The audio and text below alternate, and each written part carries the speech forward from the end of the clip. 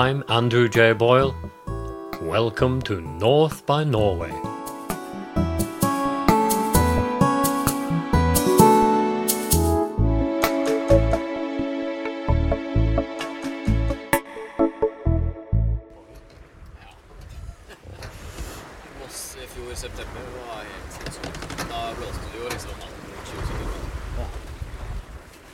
This is going to be a podcast of 3 fjords.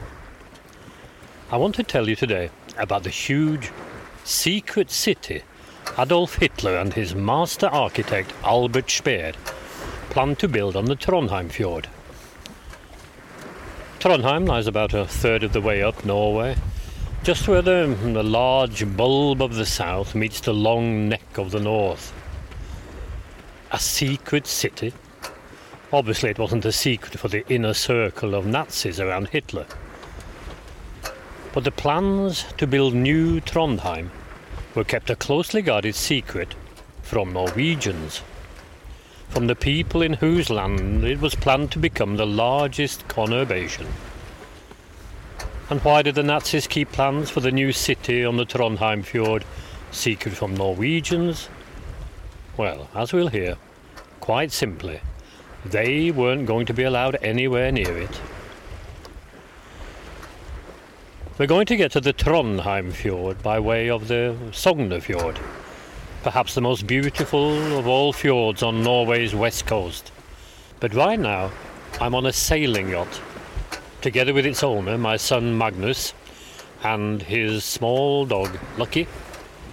And we're just heading out from our hometown of Fredrikstad in the far south of Norway, heading out into the Oslofjord. We're sailing out into the fjord, hugging the long coast of Kråkerøy, the island of crows, and weaving our way through the coastal archipelago. The Oslofjord here is peppered with rocky skerries with little or no vegetation. And now we're approaching a tiny island, naked apart from a few low bushes. That's the island, not us lads. Naked apart from a few low bushes. It's too cold for that on a early October morning. Half of this island, Råholmen, which means naked skerry, half of it is protected by heritage legislation because it holds some extraordinary relics from the years of Nazi occupation. Now, it'll take us a few minutes to manoeuvre the yacht alongside the old granite jetty and go ashore. We'll come back here in a few minutes. While Magnus takes care of the navigation, let's move far out to the west of Norway. Hva synes du, går det bra der oppe?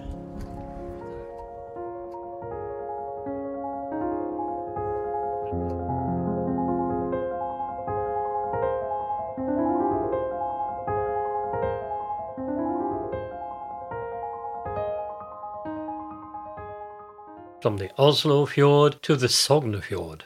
If you've been to Norway's fjords on the west coast, north of Bergen, maybe touring or on a cruise ship, you'll know all about the beauty of the Sognefjord. It's the deepest fjord in Norway, also the longest, cutting 205 kilometers. That's 127 miles into the West Country mountains. Roughly halfway along, on the north bank, is the stunningly sited village of Balestrand, and on its headland is the Kviknes Hotel, which has been a honeypot for tourists since 1877. Now, on 2 of the least auspicious dates in the 20th century, a German ship was anchored in the fjord just off the village. The first date, July the 25th, 1914. And the ship is the Hohenzollern, the huge yacht of Kaiser Wilhelm II. He's returned to this spot by the Sognefjord every summer for the last 20 years. It's his romantic escape. The Kaiser has gone ashore to take coffee with his friend, the painter Hans Dahl, who lives here in Balestrand. Sitting with his coffee, the Kaiser can gaze across the Sognefjord to the Vangsnes promontory, on which now stands a statue towering 30 metres high, a statue of the Viking hero Fritjof the Bold. It was unveiled with great ceremony just 1 year earlier in 1913, and it was a gift from Kaiser Wilhelm himself. At this moment, as he is seated in the painter's villa, news arrives that the government of Serbia has ordered mobilization, and that Austria-Hungary, with Germany's approval, has severed diplomatic relations with Serbia. It means war, of course, and if the Kaiser is to get home before the British Navy get involved, he has to start straight away. The second of those two inauspicious dates is 20 years later, April the 12th, 1934, and the ship at anchor off Balestrand this time is a pocket battleship. It's not flying a flag. It's trying to be as discreet as any battleship can be. But anyway, its name rather gives the game away. It's called the Deutschland. Adolf Hitler is in the fjords, enjoying glorious weather on his one and only visit to Norway. And, according to the local pilot who comes aboard, Hitler is delighted and mesmerized by what he sees from the deck of the Deutschland. For he never leaves the ship, and indeed this is no holiday for the newly appointed Chancellor. He has with him both Germany's Chief Admiral and the Defence Minister, who is an army general. Conspicuous by their absence on board for this cruise are members of the Nazi Party. Hitler and the representatives of the armed forces have got away from the surveillance and the pressures of Berlin to discuss the future. Just a few weeks later will come the Night of the Long Knives, when Hitler orders the assassination of powerful rivals in the Brown Shirts movement. It's an event that establishes him as supreme leader and ties his fate closer to the army and navy for the long haul. I wanted to tell you about this, the Kaiser and Hitler in the Sognefjord, because both of them were there on account of their romantic notions of Nordic brotherhood. Most chilling is Hitler seeking some spiritual resonance in the Fjordlands before his leap into dictatorship. It focuses the mind on what huge symbolic meaning Norway held for Germany's ideologues.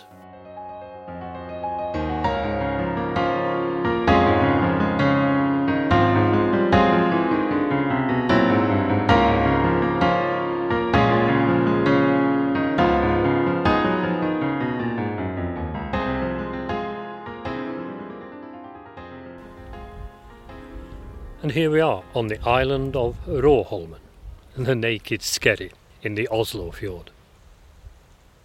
Just by the jetty, Magnus and I are straight into a disused quarry.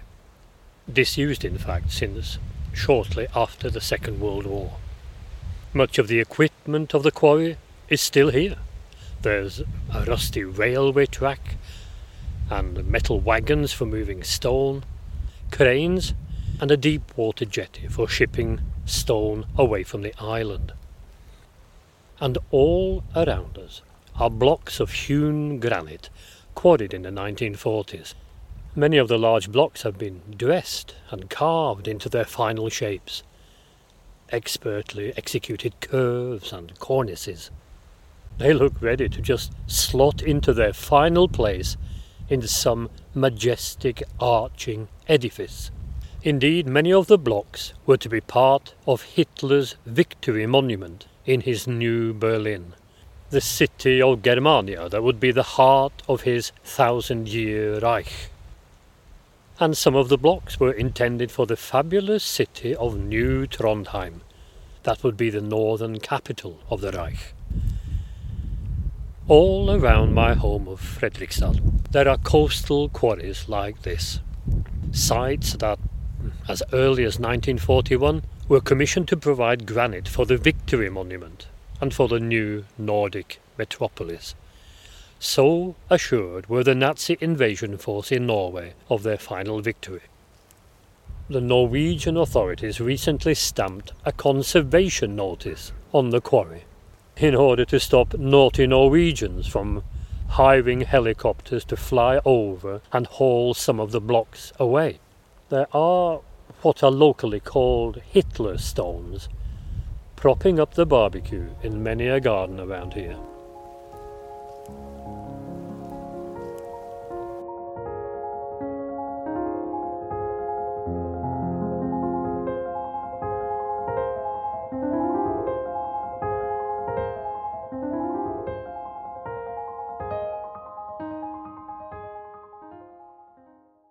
My thoughts were turned to the history of Nazi occupation by my reading of an excellent study that was published in 2020. Its author is the Canadian historian Despina Stratigakos, and it's called Hitler's Northern Utopia, Building the New Order in Occupied Norway. Here she outlines the scope of her research.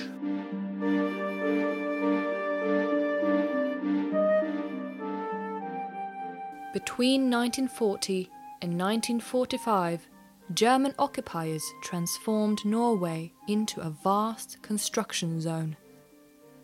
This remarkable building campaign, largely unknown today, was designed to extend the Greater German Reich beyond the Arctic Circle and turn the Scandinavian country into a racial utopia.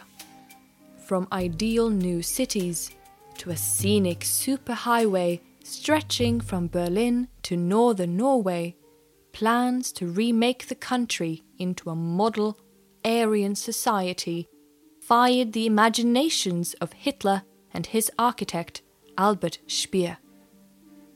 They believed their efforts to build a Nordic empire would improve the genetic stock and confirm their destiny as a new order of Vikings. The most ambitious scheme, a German cultural capital and naval base, remained a closely guarded secret for fear of provoking Norwegian resistance. This final sentence about the secret cultural capital city is a plan I mentioned earlier about New Trondheim.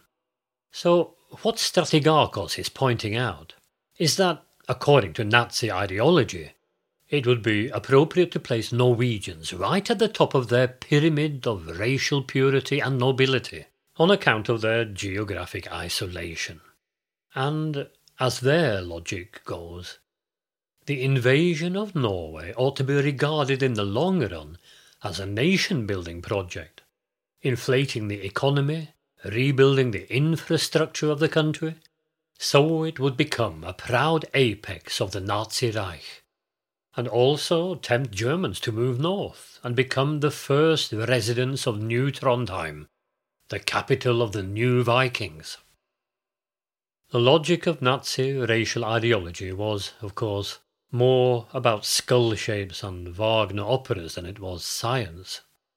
Recent studies of ancient DNA in Viking burial sites reveal that there was far less blonde hair than in today's Scandinavia, but also, what with having trade routes from Newfoundland to Istanbul, the intermingled genes of the Vikings were quite a stew.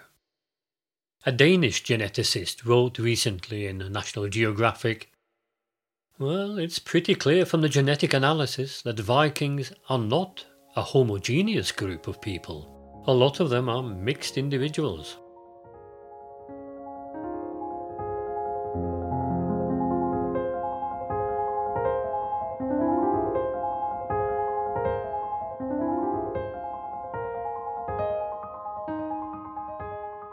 Putting aside the racial assumptions underpinning the occupation of Norway, the sheer arrogance of presuming Norwegians would welcome the occupation force is quite jaw-dropping.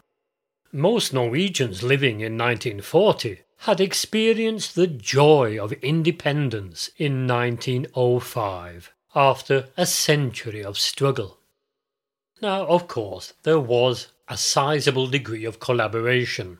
After all, everyone knows what a quisling is, the word for a traitor collaborating with an enemy force. And Vidkun Quisling led his party of Norwegian fascists throughout the war.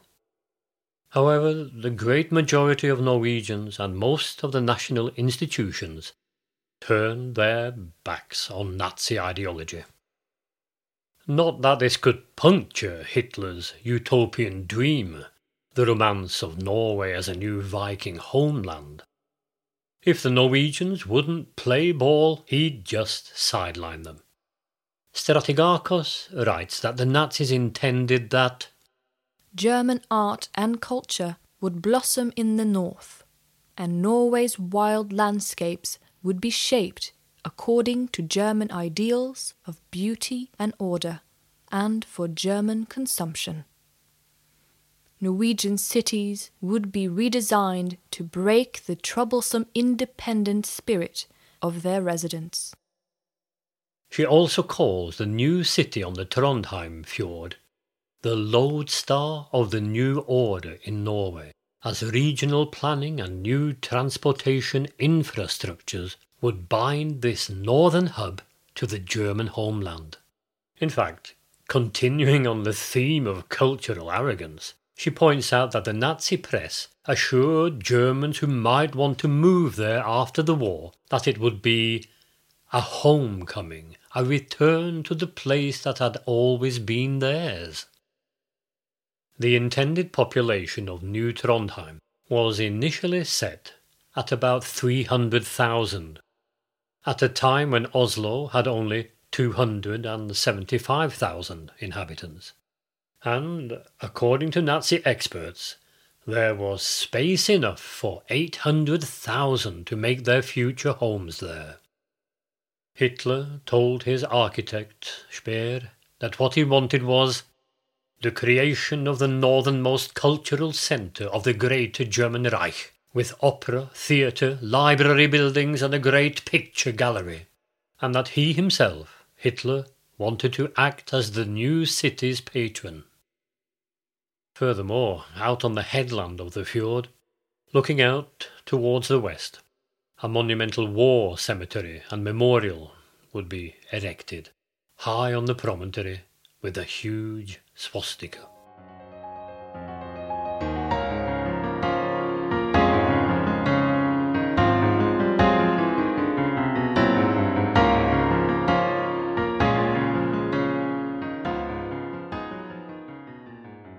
Well, we're getting ready to leave Råholmen, and all around us are those granite blocks that were intended for Hitler's victory monument, for his city of New Trondheim, and for the war memorial with its huge swastika that would look out across the Trondheim fjord. One of the largest blocks of granite quarried here during the war was actually removed in the late 1940s. To show gratitude for American aid to Norway during and after the war, a monument was erected in Oslo, paid for by a nationwide fundraising campaign.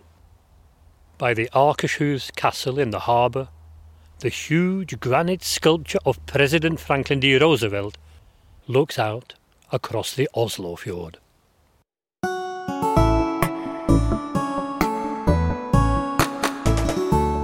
Next time, a new film on Netflix, Troll. But for now, takk for at du hørte på. Thanks for listening. And if you like the cool North, tell all your cool friends.